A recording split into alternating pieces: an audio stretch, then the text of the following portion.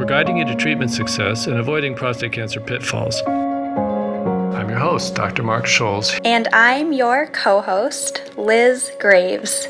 Welcome to the Prostate Pros podcast. A lot of our listeners are men who already have prostate cancer. This episode is for those people's friends who have a high PSA and are wondering what to do. Do they get a random biopsy? Is that dangerous? Are there any alternatives? Yeah, Liz, I come across this all the time, that after I have a face-to-face meeting with one of our patients and we're helping them with their prostate cancer, then they mention, oh, by the way, my friend Sam called me up and his PSA is running high and his urologist wants to do a 12-core biopsy. Can I run his case by you, Dr. Scholes? This episode, Dr. Scholes and I are going to talk through some easy points that you can share with these men going through this. And we'll also post a flowchart on our blog, prostateoncology.com/blog. One thing that really motivates us is concern that too many men are getting random 12-core biopsies. And we've talked before about the wonderful advances in imaging for prostate imaging that have been developed over the last few years. And if 12-core biopsies were harmless, they certainly provide accurate information, useful information, but they can cause complications. And imaging is actually more accurate. Unfortunately, the industry is sort of stuck in the past, and 12-core biopsies are still being done with great frequency. And hopefully we can give you some idea of when this may or may not be indicated. Yeah, this is one of those things in prostate cancer where there are better options, but men are really just hearing about random biopsy. It's the option most people get. Almost everyone knows someone with random biopsy. There are about 1 million of these done each year. So it's kind of public knowledge that when you get a PSA, you'll likely get a random biopsy. It's been this way for historical reasons. The random biopsy was a big breakthrough in 1987. It was approved the same year as PSA came on the market. So when the PSA was high, everyone would get a 12-core round-the-clock needle sticking in their prostate. And really, there was no other alternative because the imaging for so many years really wasn't adequate to see prostate cancer inside the prostate. When you're comparing this to a different type of cancer, let's say liver cancer, they're not just taking random samples of the liver. Are they expecting that there'll be imaging? And why is the prostate something that's handled so differently? I think it's because historically the cancers that come from the prostate aren't very malignant, thank God, and they tend to have a similar background appearance to the prostate gland itself. So very specialized techniques had to be developed for the cancers to light up to an adequate degree to be visible on these scans. Before we get into imaging, let's address some of the risks of random biopsy. The first risk is something that I know you're very passionate about and actually wrote The Invasion of the Prostate Snatchers about, and that's the overdiagnosis of low-grade cancer. These are the Gleason 6 cancers. So we now know, we didn't used to, but we now know that Gleason 6 cancers don't spread, and to call them cancers is an egregious overstatement. They still do call it cancer, however, and this creates immense confusion. It's really better for men if this isn't diagnosed. It doesn't spread, it doesn't need treatment. 12-core biopsies are much more likely to find Gleason 6 cancers than a image-guided biopsy. And this is one excellent reason to avoid a 12-core biopsy. This is something that we're kind of in an uphill battle against. You said that Gleason 6 cancer doesn't need to be diagnosed, and I think a lot of men think, well, if I have cancer, don't I want to know about it? Yeah, not only do men think they should know about it, but they think they should be treated for it. Cancer is an action word, and the idea of sitting quietly and doing nothing with a cancer seems totally ridiculous. And it's the problem with the naming of this entity, which really isn't a cancer, but it's called a cancer. The best analogy I've ever come up with are the difference between melanoma and squamous cell carcinoma of the skin. The melanomas are the type of cancers that can spread, and the squamous cells stay put and don't spread, yet they're both called cancers. So a biopsy can diagnose men with Gleason 6 prostate cancer, and then they'll rush into treatment, they'll get surgery, they'll have terrible side effects that will be lifelong. So it's really dangerous to be overdiagnosed with a low-grade cancer. Yeah, really, if there was no other option, we'd keep quiet about random biopsies. I saw a patient just yesterday in the office. Sweet 85-year-old man came to me because his urologist wanted to do another biopsy. His PSA is running high, around 10, and his previous 20-core biopsy that was done in 2018 caused him to bleed 3.5 units of blood. How frightening. This sort of thing, if it was necessary to take these risks, one could certainly understand doing another biopsy. But imaging, now we know, is much better. Beyond overdiagnosis, biopsies are dangerous. There's a risk of infection, erectile dysfunction, rectal bleeding, the list goes on. But I think a lot of patients don't have this conversation with their urologists, or if they do, they think it's just kind of what needs to happen to figure out the cause of their PSA. I mentioned a patient who had a bleeding problem, but the real fear is that 1% of the time, men develop infections that are so serious that they have to go to the hospital.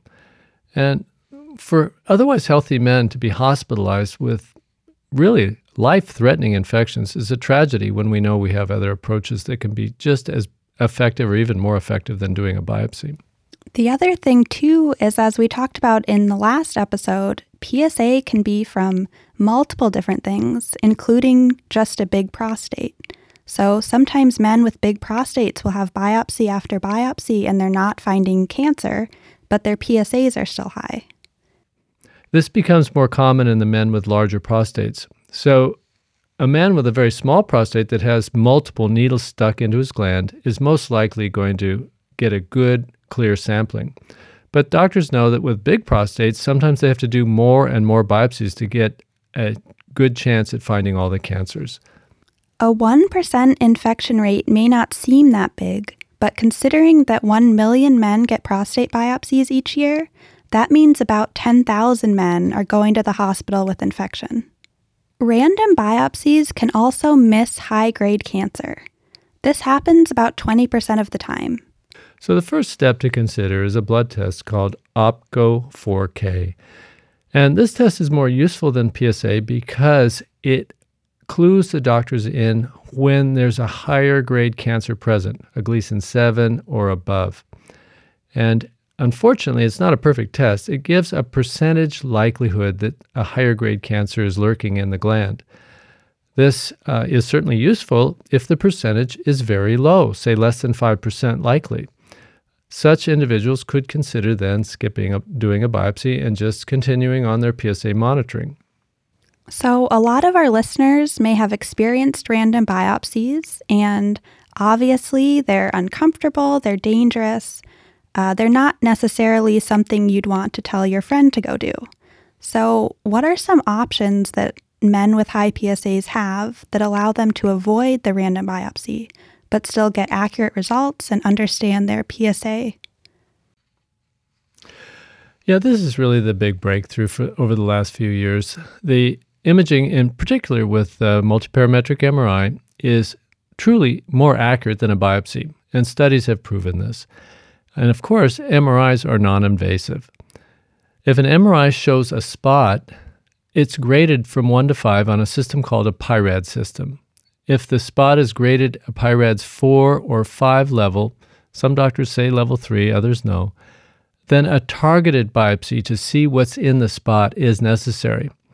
So in certain situations, you can't avoid doing a biopsy, but a targeted biopsy would involve possibly 2 or 3 biopsy cores rather than a dozen or more cores.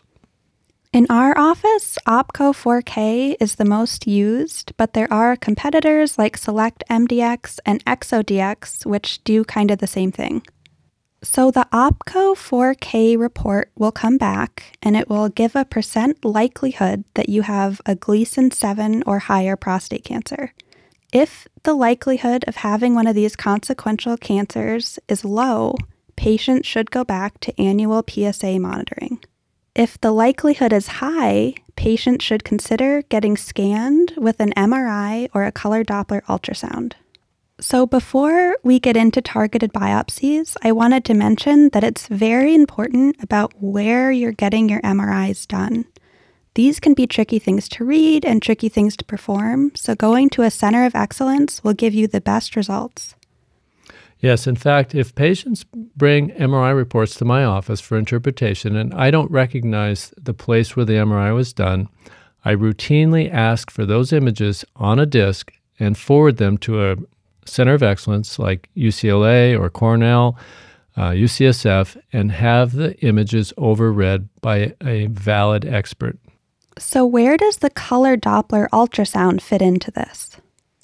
So not very many doctors see enough patients to get skillful with color Doppler ultrasound. We, however, find it very handy because it's a simple office procedure and it gives us information as to whether there is a suspicious area on the gland, just as the MRI does. And it also tells us how big the prostate gland is, which allows us to get a sense of why the PSA might be elevated. For example, if the prostate's particularly large and the PSA is only minimally elevated, it's quite likely that the high PSA is merely from the big prostate rather than coming from a cancer. Just as it's important for people to get scanning at centers of excellence, it's also important to note that targeted biopsies require that same level of expertise. Yeah, another thing to be aware of is that a lot of the doctors that are doing so-called targeted biopsies don't trust their skills. Sometimes they don't trust the MRIs that they're looking at, and they feel obligated to do a random biopsy on top of a targeted biopsy. In fact, that's almost routine. Those of you that are seeking a targeted biopsy need to have this discussion before you're on the table in that vulnerable position and the doctor starts hammering away with biopsy after biopsy. I personally would express clearly to my physician prior to the biopsy that I only want a targeted biopsy and to not include the random portion. So we're starting with something non-specific, which is the PSA test. And then we're using tests like the OPCO-4K, like MRIs and targeted biopsies to figure out where that high PSA is coming from. What Liz says is exactly right. The ambiguity of PSA creates a real challenge as to what the next step should be. And people need to be patient with themselves and even with the doctors. The technology is changing quickly, and some doctors get on board early with things, others don't. And we're looking to these physicians as our authority figures, and some of them are still kind of locked in the past. So the take-home message here is to go slow, do your research, talk to a lot of people, and to familiarize yourself. Thank God that prostate cancer is a very slow process, and of course it may not even be present. That is to be determined. But the patient slow approach is essential in this whole process of figuring out what to do with a high PSA. This can all seem overwhelming and confusing, especially during a time that can be filled with fear and experiencing a lot of different pressures. So we've posted a flowchart of PSA screening on our blog. You can find it at prostateoncology.com/blog. Before we close, we wanted to address some listener questions we got from our last episode, the brief on PSA. We had a listener email this question in. What is the difference between a standard PSA test and an ultra-sensitive PSA test? When you're reading a PSA on a report, you'll notice sometimes that the PSA, and this is only relevant when the PSA is very low, that the numbers after the decimal point, to the right of the decimal point, may read 0.1, or in another report it might read 0.11, or even in a more ultrasensitive report, 0.111, 3 digits to the right, indicating very small changes can be measured with what are called ultrasensitive PSAs. So in men that have had previous surgery and their PSA should be undetectable, ultrasensitive PSA can detect a recurrence at an earlier stage than other technologies can, and ultrasensitive PSA should be used in almost all cases. For men with higher PSAs, say above 1 or 2, it's really not that important whether the PSA has ultrasensitive technology or not. So besides standard PSA and ultrasensitive PSA, another listener was curious if there are other types of PSA tests and which of these are the most beneficial. There are actually quite a few. There's something called free PSA or percent free PSA. There's something called complex PSA. And these have all been attempts to try and further refine the question that I believe OPCO4K answers best. They're trying to sniff out which individuals with high PSA have a consequential type of prostate cancer. That is a cancer that has a Gleason score of 7 or higher. And the complex PSA, the percent free PSA, had some utility, but it's not as useful as OPCO4K.